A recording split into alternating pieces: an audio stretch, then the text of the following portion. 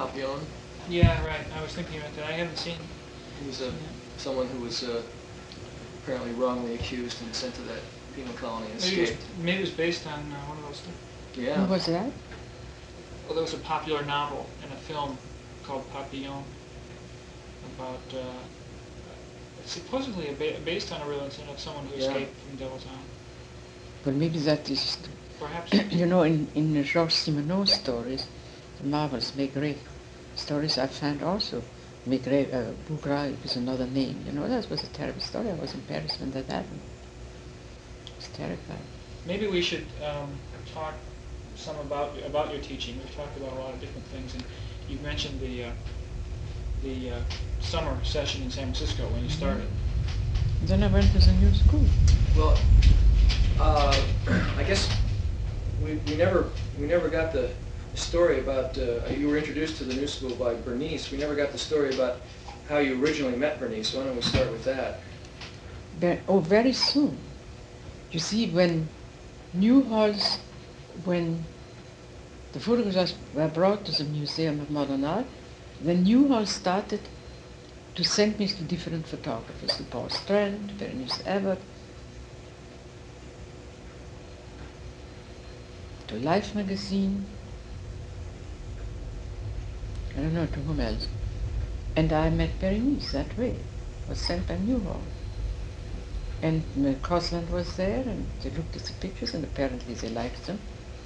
And there was immediately this enormous contact between her and me. She asked me, do you think that photography is an art? And I said, I couldn't care less, but what else can it be? So we became very great friends, you see. So but I did not understand Everett's photography or Auger's photography. She showed me pictures. I had no idea. I said to myself, this is the most boring thing I've ever seen in my life. I didn't understand it at all. Nothing. So you would have met her in like 1940, probably. Something like that.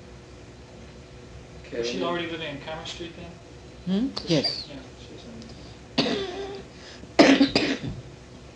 So then your first teaching was in San Francisco. And you did that, I guess the first summer was 47? Something like that. And then you did it a couple summers? No. Just the one? Just the one. Just the one then. So then your next teaching would have been at the new school? What, in the fall of 51?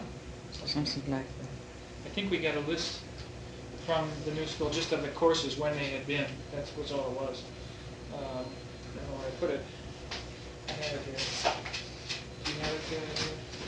No. Here, yeah. The fall of 51, it said, these are just the titles. It said the function of the small camera in photography. Yeah. And photographing New York and its people. Right. And then advanced courses. And then it just was, after a while, it was just called advanced course after a few years. And that's, I guess, all it's been called. That's just a title, you see, I mean. Yeah, it just covers whatever you need to do. So it was in 50 or 51 when Bernice suggested that you go to the new school. Did she pave the way for you or introduce you to someone? Yes, she introduced me to the dean. She was a very interesting woman, Clara Meyer, and we got along magnificently. Clara Meyer? Clara Meyer. She was one of the founders of the new school. And that was it, and I had to teach. And then I gave courses in wherever studio I was at home, in private students. You started with private students right away then when you started the new school? Yeah, pretty soon. Couldn't live on the new school. What part of this thing that Jim was talking about of survival we're interested You know, in? this situation with survival, I've already forgotten that it was so unbelievably difficult that... Now you were teaching what, 2 courses? One course, 2 courses, 1 course here. And what do you remember what they would pay you for that? Very little, badly paid, and they paid me. I cannot remember what they paid at that time. They are teachers, but I know that it wasn't much, and only little by little they raised This my was fees. It was on a semester system, 2 semesters a year, Yeah. and what would they pay you, maybe $500 a course or something like that for a semester? Something like that. And then later they went up and up and up with me, and then came a time when I declared that that wasn't enough and walked out. Now, I notice on the list there's no classes that you gave between about 1953 and 1959. That's right. Is that is that roughly, is that this period of Because time? it wasn't paid enough. And then, Why did you go back? Did they I'll tell you why I go back. Then Berenice stopped giving her courses at the new school, and the dean, Miss Clara Meyer, called me up and she said, take over Berenice's course. And I said, it isn't worth my while. I mean, I make twice as much money with my courses here and with my private students. But she called me several times, and she really begged me to do it. And so I went and I did it, you see. And then from there on I was there again, and here. And then it was $700 or something they paid me. And when was that the hell? Maybe 6 years ago or so. And I asked the dean, who's a wonderful man, to raise the course, and he had promised it, and then he didn't do it. And then I decided to cancel the course. And that's when they went to town. That was 64? Yes. And I don't know if it was 64, Danny. I don't think so. Well, they have penciled in here after some of these courses, like spring and fall, 53 or No, both I canceled, for canceled. instance, I canceled once in a while a course at the new school when I wanted to photograph something especially important to me. Here in New York, you see. Then I said, this semester I don't give. And they gave me the freedom to do that, even if I canceled in the last moment. Hmm. And that was very, very nice of them, you see. And always saying, yes, it is somewhat in the understanding of the new school that when a teacher has to do something very important, he can cancel the course. But I did it always the day before. And the answer was always, it's a disaster, but you cannot be replaced. And they never replaced me. They lost the course. The new school was very honest and very appreciative of what I did. See?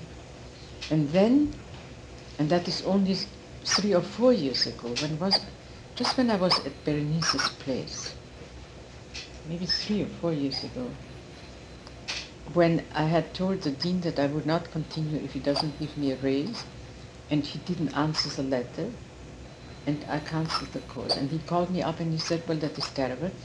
Couldn't you give the course? And I said, no. Can't. I was in demand in every school in New York. The School of Visual Art, the Cooper Union. Nobody paid. And then they got together, Ben Fernandez and the guys Engel, and they brought me in the most expensive restaurant in New York. $100 for a dinner.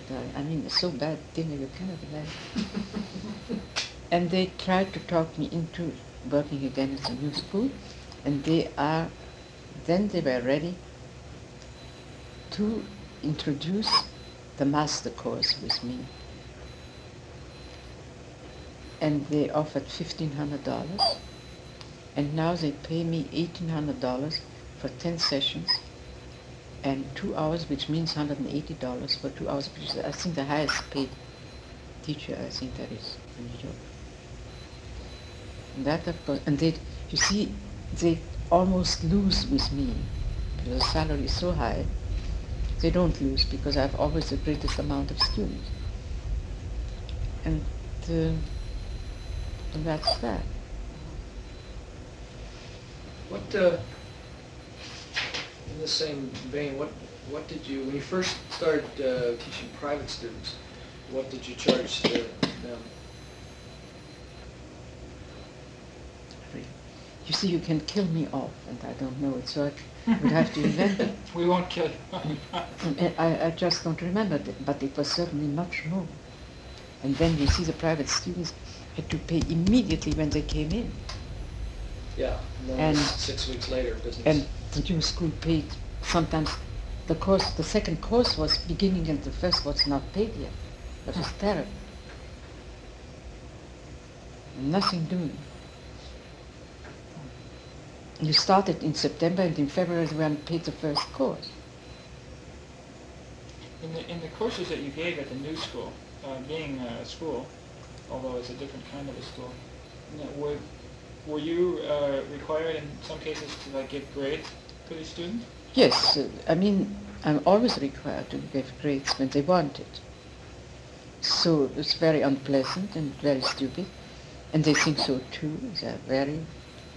And the students have to leave 10 photographs for 6 months, so the authorities from other universities can come in and I don't know, find out what.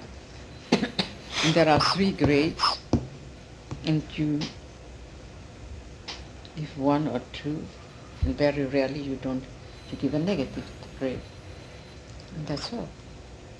I have made it very simple. No oral examinations of that kind. I don't believe in it. I see what they do. Do you think that the idea of grading is really... I do not know that, because it's completely crazy. Maybe they need the degrees for something else. And that's what it is. But you think that the grading is ridiculous? Yeah. There's no place. I was called in camera clubs many times, and when they said, now you have to give the prices, number 1, number 3, number 2, I refused. I cannot do that.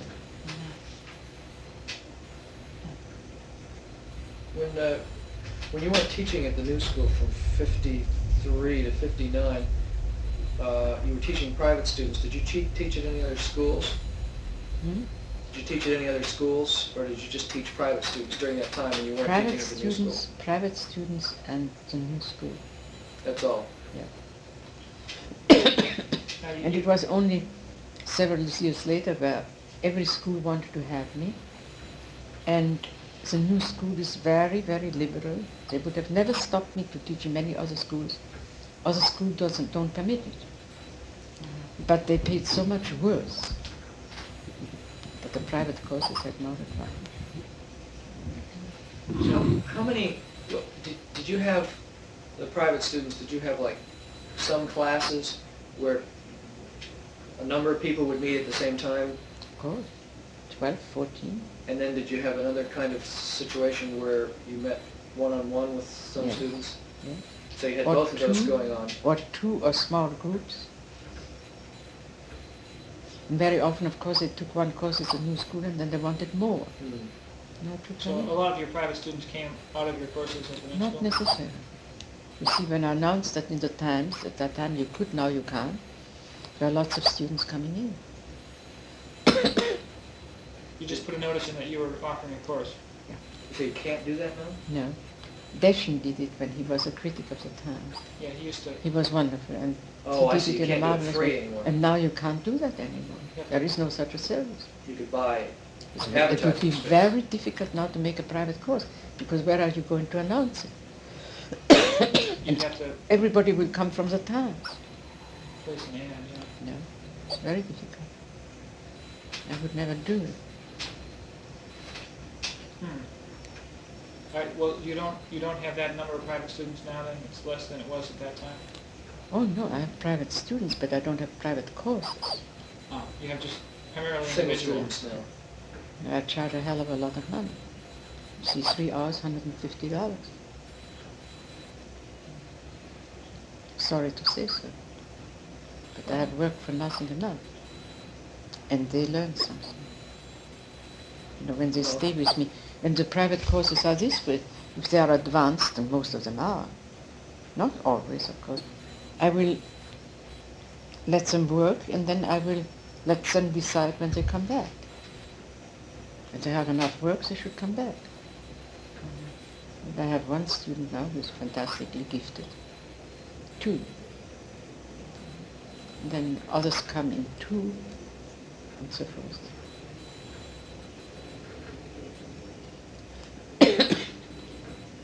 Now, But this how many private students do you have at the moment, total? 3, Just 3? no 4. 3? Four. And in the 50s, when you were giving the course, it would have been like 20. No, this is not so. You see, I had a course over there, and then I had a course of 12 here, and then I had a small group of 4 or 5, you see. Maybe once in a while a private student, but I didn't make the kind of prices I make now. It couldn't be done. You said that during this time, during the 50s and 60s, Yetsa was teaching private students, and you said that frequently he would sit in on your. Always. And I was painting in his courses, and he would sit in my course. So you would talk to his students and. Well, I didn't talk so much to his students because I was painting, but he would sit in the courses and participate in the most wonderful way, most interesting way. Do you have any of those paintings that you did? I? Yes. Well, darling, I have many, many paintings, especially paintings on paper, by the hundreds. He never permitted me to throw anything away. He threw his own paintings away. Can we see those sometime? You see, I don't consider myself a kind of an accomplished painter. I would say that I certainly could have become probably a good painter, maybe a better painter than a photographer, I don't know. But this is not worked out enough. I'd be very curious to see what your paintings look like. Maybe you'll show us one. Completely. I have put them together with this girl who helps me to put them house together, and God knows where they are, and they were very completely different from my photography. Very cheerful, extremely colorful and lyrical, and completely different. Yeah. Maybe I should. Couldn't find them now. Doesn't need to be. But I do intend to paint. You know. You're going to Continue. start painting again? And I was very sorry that I didn't start to paint when my husband was alive, because I had interrupted now for several years painting. And I wanted to start, and in a way, he was my teacher after a while. Mm-hmm. So now I have to be alone. So you hadn't painted since the 30s? No, oh no, Mhm. I painted in his classes until maybe 5 years ago, 6 years ago. You know, he had his classes every week or twice a week. But I mean, you didn't paint from like the 30s until he started classes in the 50s? You didn't do any painting? Oh in the yes, 40s? I did. You painted some all the way Oh, through there yes. until his classes ended. No, I painted also before he gave classes. I painted with oil, and I painted on my own. He was painting and I was painting. So you've really continued the painting since you were Except for parents. the last. No, but not in the last 7 years.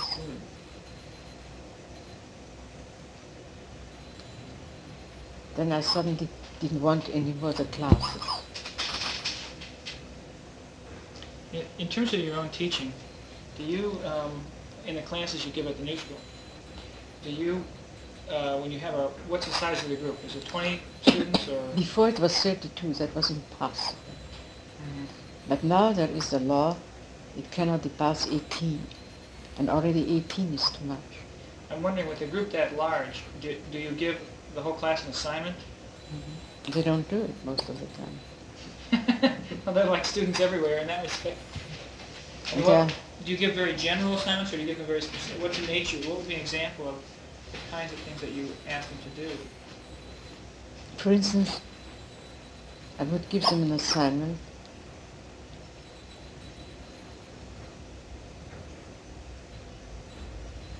I would, the first time, maybe give them an assignment and say, now photograph what you really like best. Everybody has a subject matter one likes best. And then the next time I would say, and now I would like you to photograph something you have never photographed before. Because I would like, one of the reasons this course is given is to get them out of routine. Because what they are doing is routine. They imitate all kinds of things they have seen in life, and then finally they imitate themselves. And they are absolutely in a rotten kind of a routine.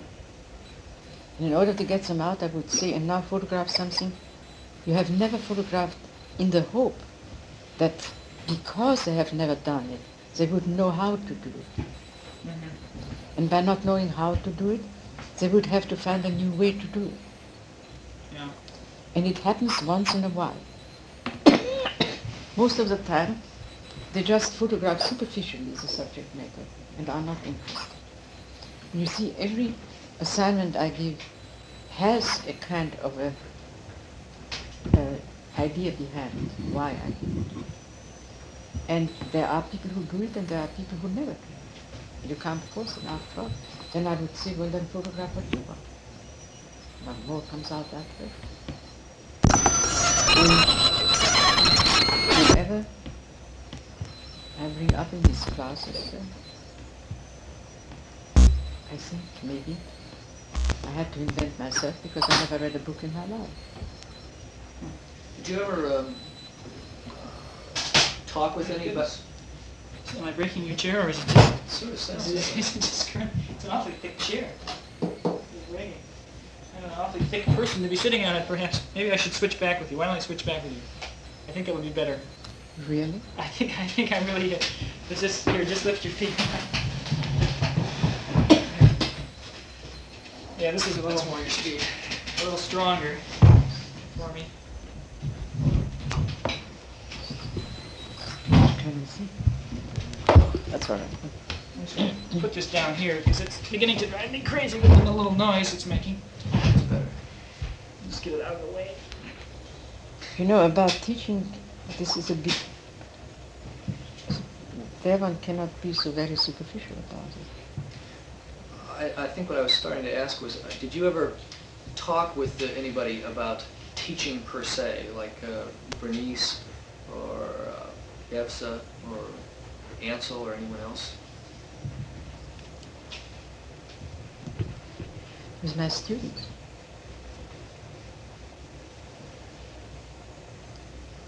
I would, for instance, say that whatever is said here you don't believe. And I never am right. But I'm suggesting certain things. And the idea is that the photographs are not the photographs of young people, but that are routine photographs of people who photographed at a very early age in the most academic and conventional way.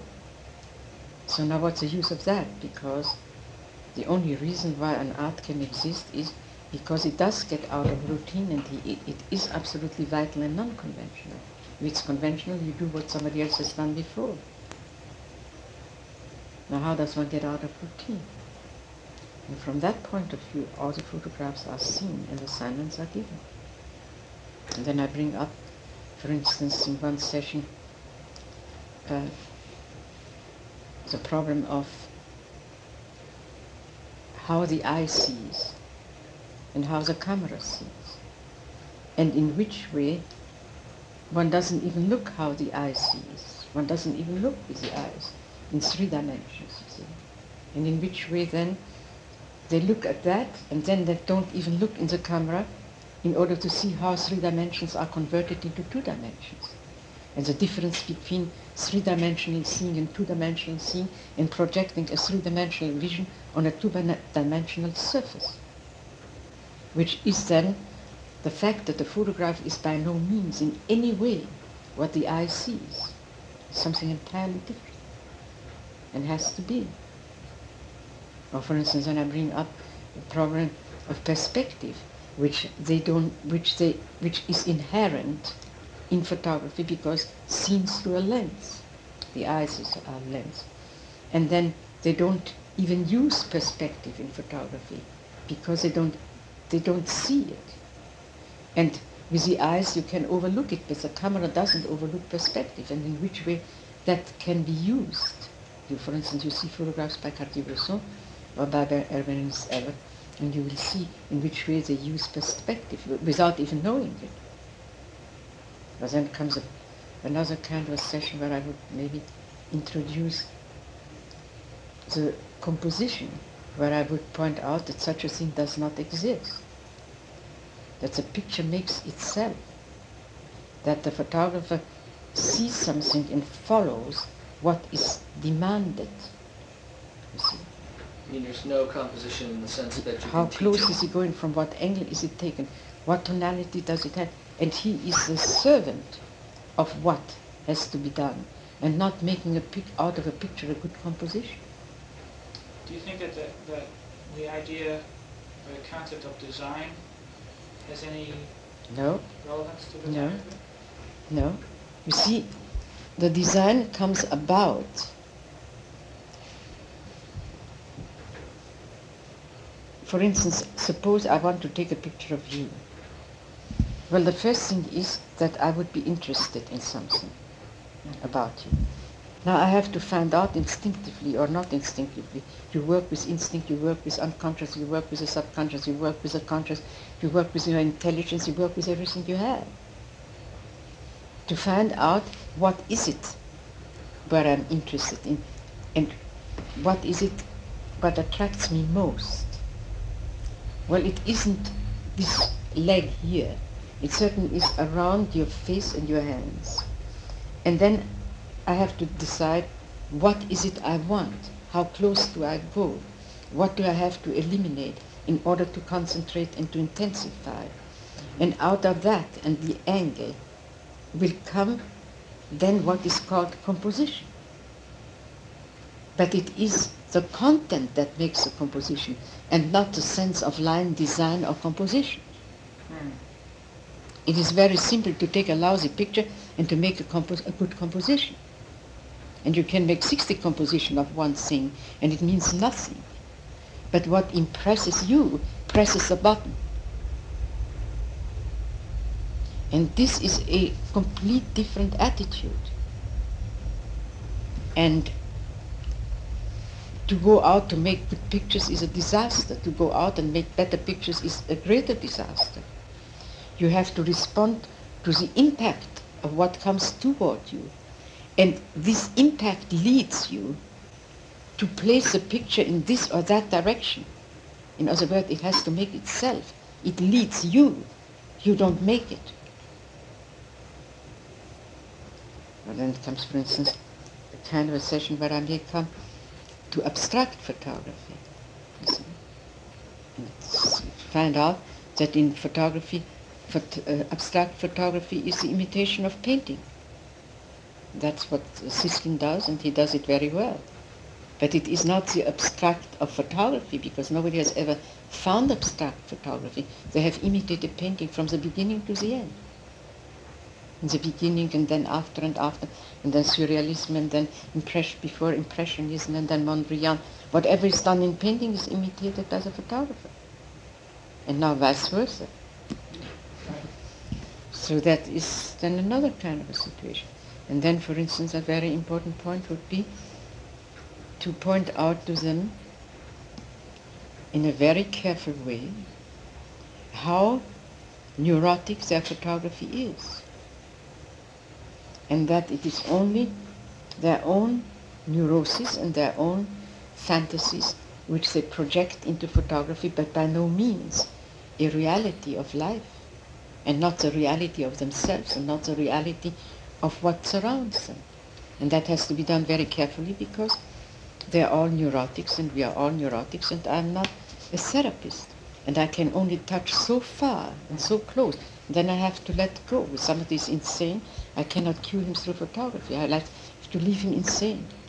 And that happens very often. They are definitely insane.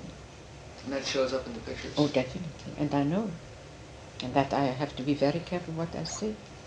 And for instance, they photograph landscapes and objects and subjects, but they are completely disconnected from it. They use this object and subject for their fantasies and for their neurosis, but there is nothing there. And slowly, slowly come to this kind of a situation.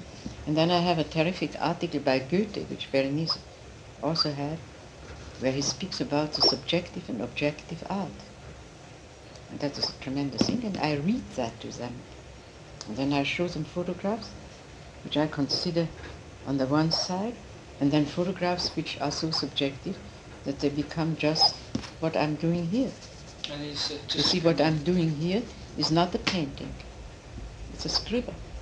Are these your own photographs that you showed? Never my own. Are these well-known Photographs images? taken out of magazines, Man Ray or Berenice Abbott, and then subjective photographs like, for instance, Avedon, who is already very subjective, and for instance, a girl whose name is Nancy Rexroth, and others, and Japanese photographer, friend of mine, who photographs that way. And then I put these things in front of them. Mm-hmm. And I let them see what the hell that is. And you see, these are very touchy kind of things. Also, for instance, when students bring photographs in which are completely meaningless, and to then make understand that it means nothing, that you can't destroy all the time. You have to be very careful that you don't destroy before it is possible to build something up. And in 10 sessions, of course, it's very short. Yeah. It's terribly short. Very short. You said that you don't feel that you can be a therapist No, I'm through not a photography. therapist. I'm not a therapist. I wonder if you think that photography itself is a therapeutic thing for someone who has a Not more neurosis. than cooking. No more than cooking? No, not more than cooking. Art is not a therapy. Art is an expression, but not a therapy. Can it be harmful? Do you think? If it's Can it feed on if it is done in a negative kind of a neurotic and hysterical way, can be extremely harmful. You see, for instance, I don't even want to put that on the tape recorder. For instance, I had a student at the new school, and then she came to see me, and she showed me her photographs. And I looked at them and looked at them and looked at them, and I couldn't understand. And I went in Jeff's place, and I said to him, I don't know what I am today. I don't understand these photographs. I have to send her home. I can't take money for that. It's impossible. And then I said to her, select for me the photographs you like best. And she did. And suddenly I saw that she was using, you see, photography is a dangerous thing because you have subject and objects in front of you, really facts, you know, a table and a chair and a human being and a window and a flower, and all these are real things. And that the combination, she couldn't find her way to the subject, and she couldn't find the way from the subject to herself. In other words, she blocked from here and she blocked from there, and out of that came insanity. Putting together things which didn't fit together, expressions of things which were completely out of focus, then putting a face here and another thing over there. And finally I said to her, have you ever thought of going into therapy? Because I don't believe in therapists. 99% are very bad.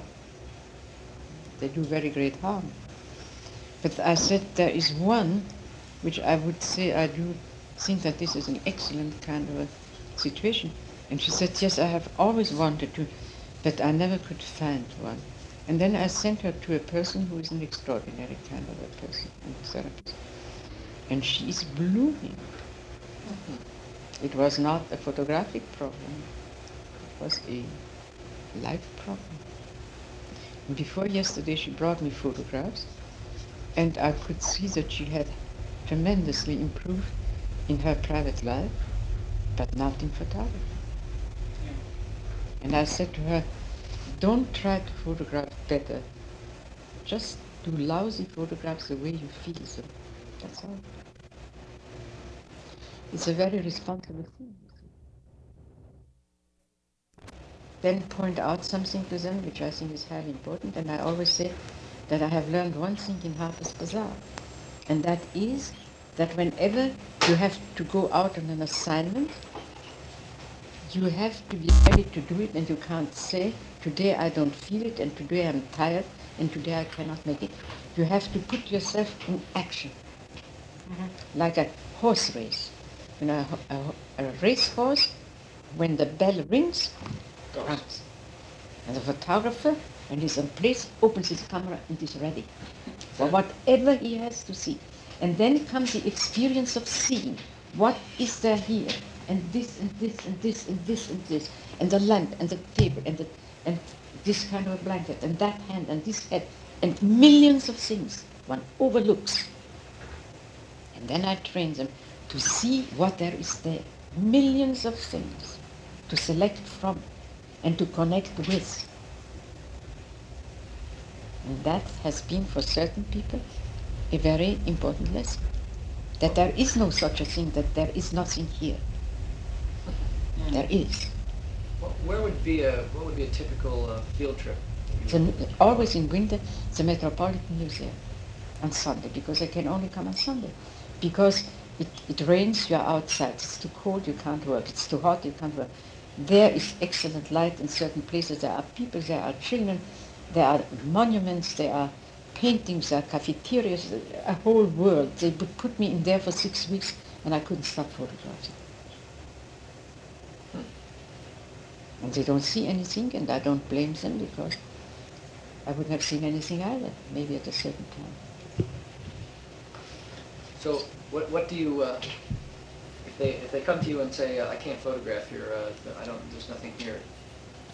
Well, then I say, then I'm very sorry, but that is up to you. It's not my problem. It's your problem. Well, I want to go out and photograph outside, go ahead. I can only do so much.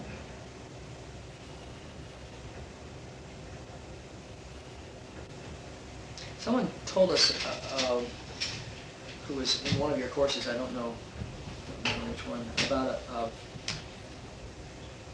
a very nice thing that you talk about with respect to the different ways in which people see light. Oh, yes. What is That is not in which different people see light. They don't see light at all.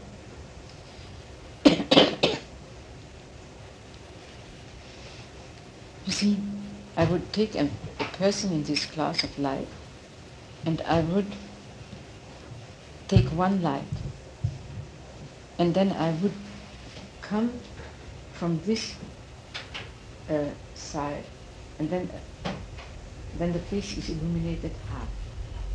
It's like a portrait sitting set up. Yeah. And then a little step further. And then comes in, the light goes a little bit over there. More and more frontal. And then comes a shadow here, a light spot here. And then I would say, go back now, watch this physiognomy or whatever it may be, it could be a chair. And see the change in expression and it's a complete different kind of a person. Photographed from here, or from here, or from there, and from there. Could look terribly, thank you, could look very beautiful with a front light, could look like a criminal with a light from underneath, could look like a business from above, could look like a child from this side. In other words, 50 different personalities with one light. And then comes another one. And they would scream by seeing what happens when one gives one light in 20, 30 different positions, and in which way the whole situation is completely changed. It's not the same person anymore. And that goes not only for physiognomies and for faces, that goes for every object, for a tree or for a glass. And that's just one light, what one light can do. And they don't see light at all. You know, Maywald was one guy in Paris, when I went to a coffee house with him, I wasn't a photographer then.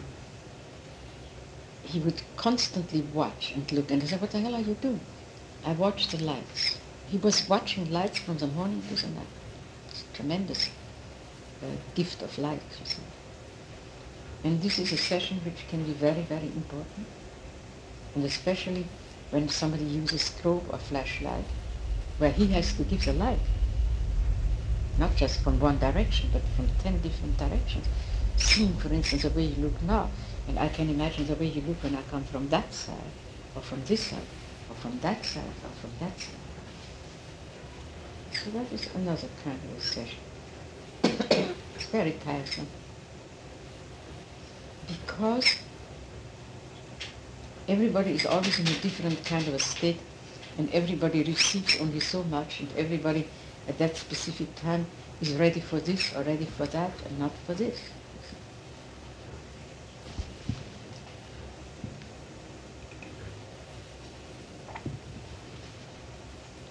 I'm wondering. Or for instance, the situation in photography was the instant. And that was the reason why photography fascinated me. The A time. split second. And then I sat in this kind of a station situation where photographers would in 5 minutes say what they said. I said photography is the art of the instant, of the split second. And then Hicks stole the idea and wrote it in a book. In this book, Words and Pictures. And then I wrote about that.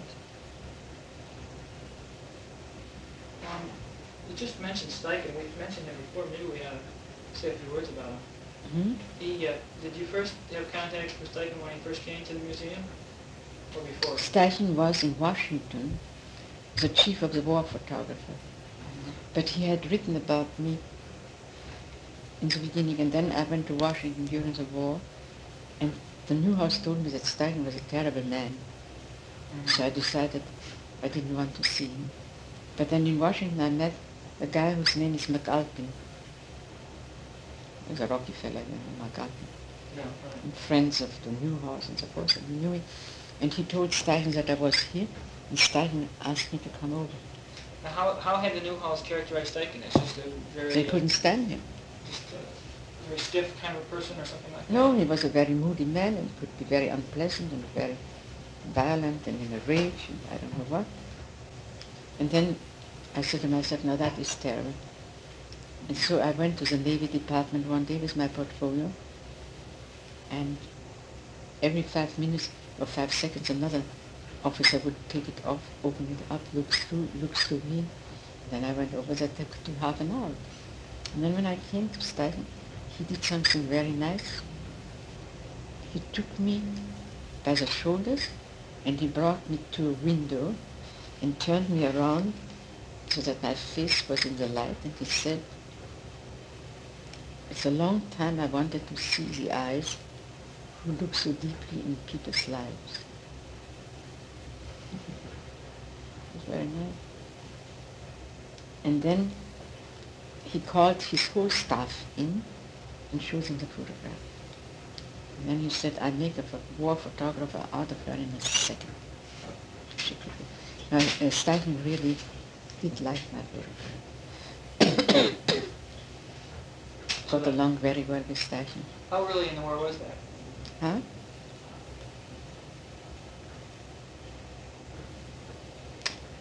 You know, this year starting... Was Beaumont Newhouse still in New York? When you Yeah, went there? oh yes. The Beaumont Newhouse sent me to Washington because I had a friend who had an empty apartment. I could stay there and photograph Washington during the war. A friend of Newhouse? Hmm. Was that Paul Vanderbilt's apartment? No, it was Betty Chamberlain who was the publicity. Was it, it was sometime between 41 and 44 then? Oh, definitely. Right, and Yeah. then Newhouse left for the war himself in 43 or 44. Now wait a moment. He was in the war. It was Nancy Ah, who replaced him. so it was between 44 Yeah. and 46 then, sometime. Would have, because that was when Yeah, she was at the yeah. museum. It was probably 45 or something like Yeah. that. Did you know Nancy? Mm. I knew Nancy very well, and I liked Nancy. And I found her extremely intelligent and brilliant. And I had much more contact with her than with him.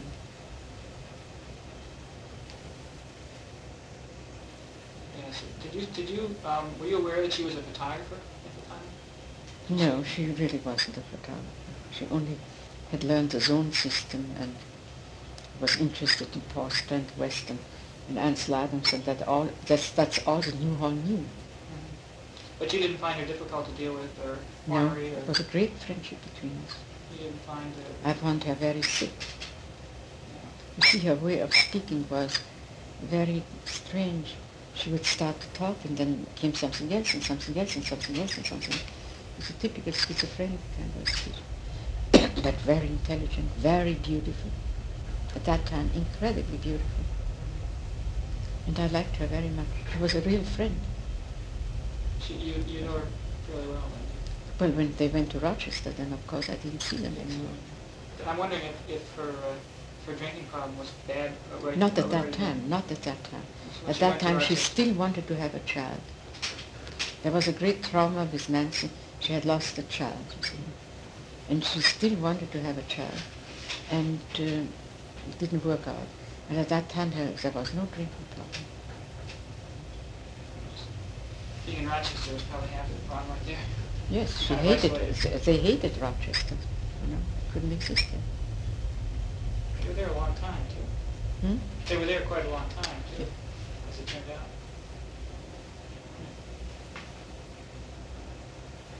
Most people didn't like Nancy. Yeah, I know that Bernice Yeah. is not overly fond of her. Not only Berenice, but others too. She was pretty rough, and you see, she really didn't know enough in order to take over the museum. And she had judgments and criticism very harsh and rash toward photographers who were really very good photographers, and she didn't understand them, you know, that didn't work. But there were no conflicts with me whatsoever. You know, I get along with most people very well. And I had the reputation to be very difficult, and I'm not. I'm not more difficult with other people than I'm with you. Not at all. The new school and in schools and with students, there are no conflicts. So you met Steichen during the war when he was still in the War Office, and Yeah. and Steichen came to the museum in around 47.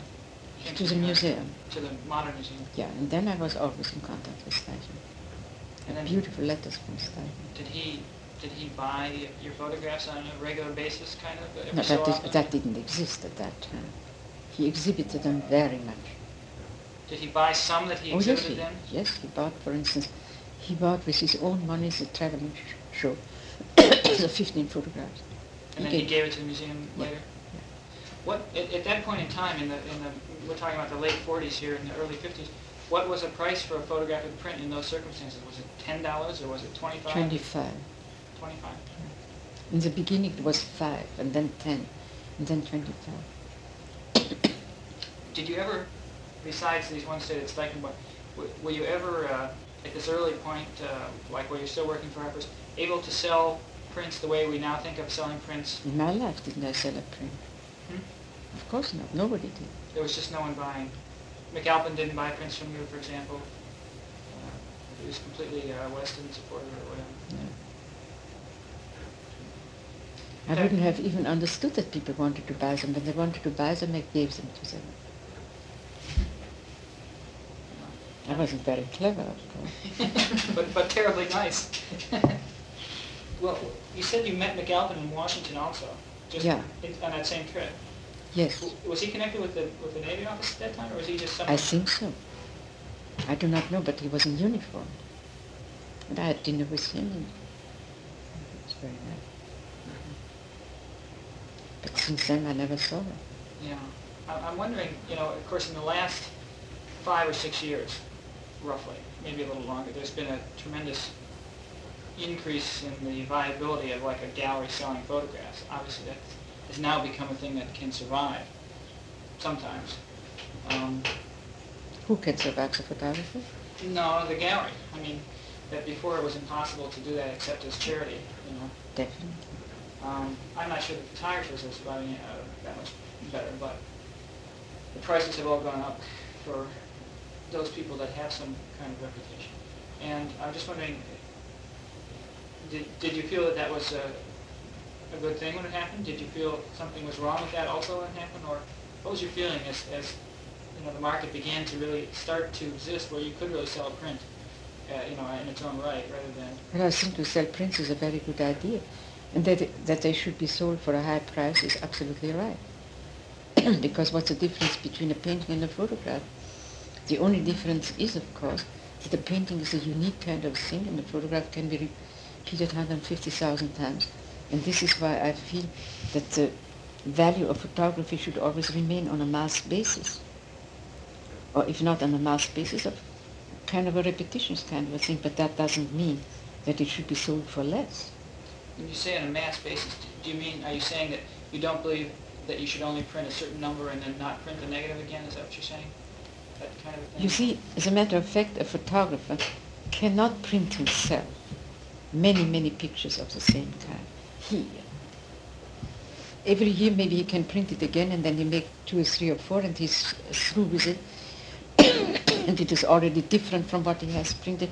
In other words, this mass production really doesn't exist when it comes to the printing. And printers like Sander, okay, they can make 90 photographs of one photograph. That is already enormous. I am not very clear about this whole problem of money and multiple images, I mean many different images, many images made out of a photograph, why that should be of lesser value. For instance, Rauschenberg, his son is a photographer and he wants to come and see me. And I have heard that Rauschenberg makes 3, 4 original sculptures. He makes one and his son makes 2, 3 others. They make 4 of the same.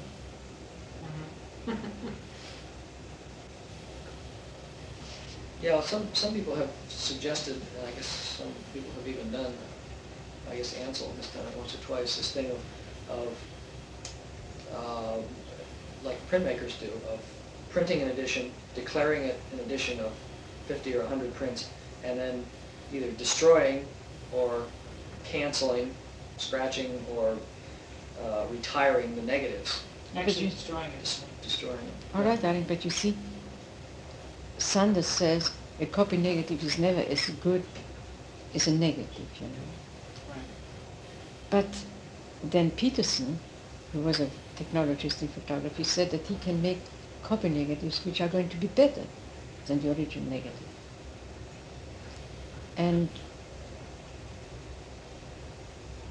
this woman with a shawl, I lost the negative. And Sander made a copy negative, and I can't see where the difference is. Really? Yeah. In other words, You think it's the nature of the photographic process almost makes it so that if you destroy the negative, you haven't really ended the life of the image. Proliferation. Because Ansel has a little machine that punches holes right through the negative. all right, so he has a wonderful print, and somebody can make a copy negative. But of course, the reason he does that is for And that's for of course, marketing. the thing is, in painting you do that too. There are people who imitate paintings in such a way that nobody on earth knows which is which. They don't know if the Mona Lisa is the original Mona Lisa. And I tell you one thing, a lawyer of man is a lawyer against the falsification of paintings.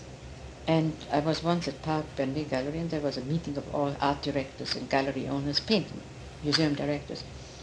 And there was a painter whose name is, famous French painter. I forgot his name, I'm tired already. And he said he went to a friend, and he saw the painting of his over there. And he said, where did you get that painting? I said, I got it in this gallery. How much do you pay for this? An enormous price. He said, bring it out into the garden. He looked at it, He had seen this painting in his studio the same morning.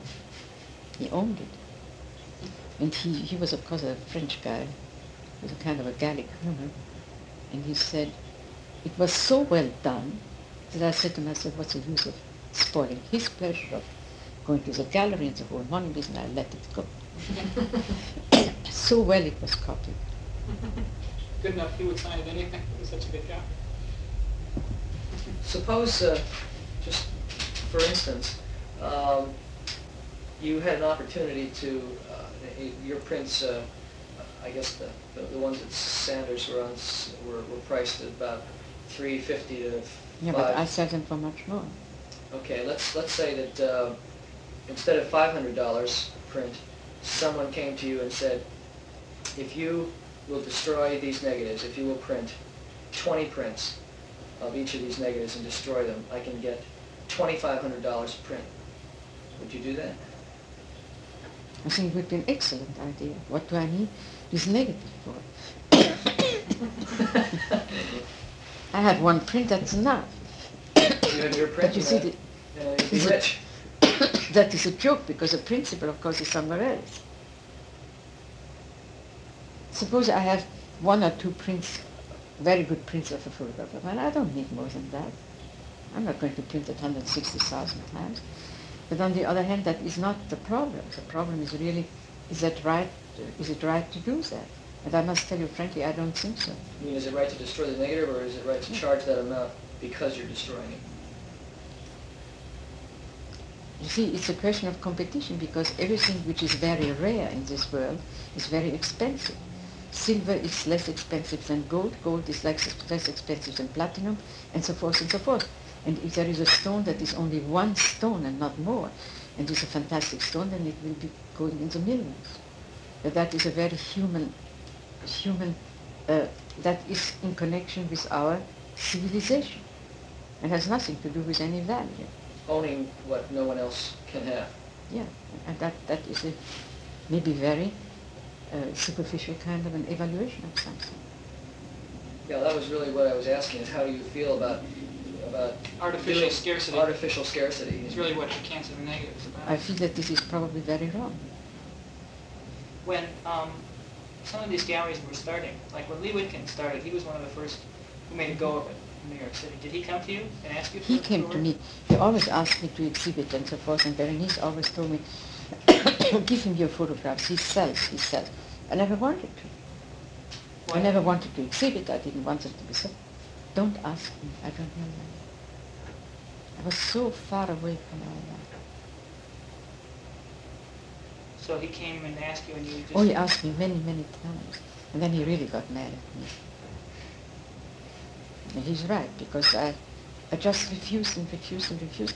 And there was a time when I didn't want to exhibit, when I didn't want to do anything, what the hell, he's selling a picture for what? I didn't even want that. But that is a personal kind of I would say, somebody who wants to go ahead photographing and doesn't have enough time to do it, and rejects everything in this respect.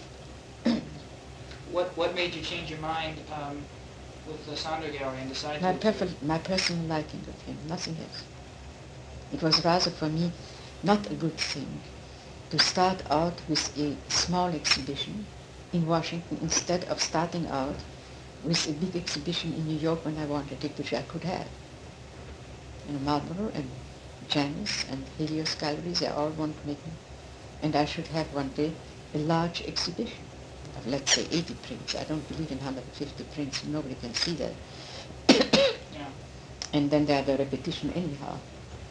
And this is what I should have done, but I liked Sonder so much that I said yes. And then I said to myself, where is Washington? Nowhere. Who's going to see it? Nobody. I made a little mistake. Do you think that was a mistake starting with that? I mean, in terms of the show?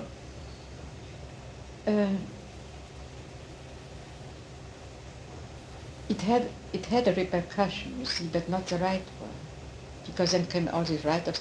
She hasn't exhibited in 25 years, and this is all she has. 21 pictures, Oh, you mean this Art in America? All these lousy write-ups and this and that, they couldn't have happened. And then I told him immediately that I did not want any other small show, because they were immediately in demand. Mm-hmm. Like it is either a big show in New York or nothing. Well, do you think that'll have a negative repercussion with the places that you would show in New York? No. Probably not. No. They still want On the contrary, they want now to have a big show. Are you going to do that sometime in the future? Sometimes, yes. But only when I want it. What about some of these other galleries? Like, did Harold Jones come to you when he was starting and ask if you were interested? When he was starting Light Gallery and when he was helping organize that? No. I mean, years ago? Like 4 years ago. Did he come to you after they got going and ask? Or? Light Gallery was not for what I was doing. And in the 50s, there were a couple of galleries that tried to make a go of it in this part of New York. One of them I know was, I spoke a little bit to a man named Larry Siegel Oh, yes. about Image Gallery. Were you ever associated with that gallery, or I didn't want it. did you ever go there and see and look at the work? Sure, other people were. Because I think Bernice had some work there at one time. And Yes, but I didn't want any gallery. Absolutely not. I wanted to have a combination of all the pictures I had done, where I don't know half of them, and of something new I was doing. And I did not see any reason to have an exhibition before. And I think I was right. Or maybe not, I do not know. Was part of your feeling about showing in galleries a result of Jeff's experience with the galleries? No. Oh, no. No. I had no desire to show my photographs, but I never had. It was always taken away from me. You see? How about, there was a show that you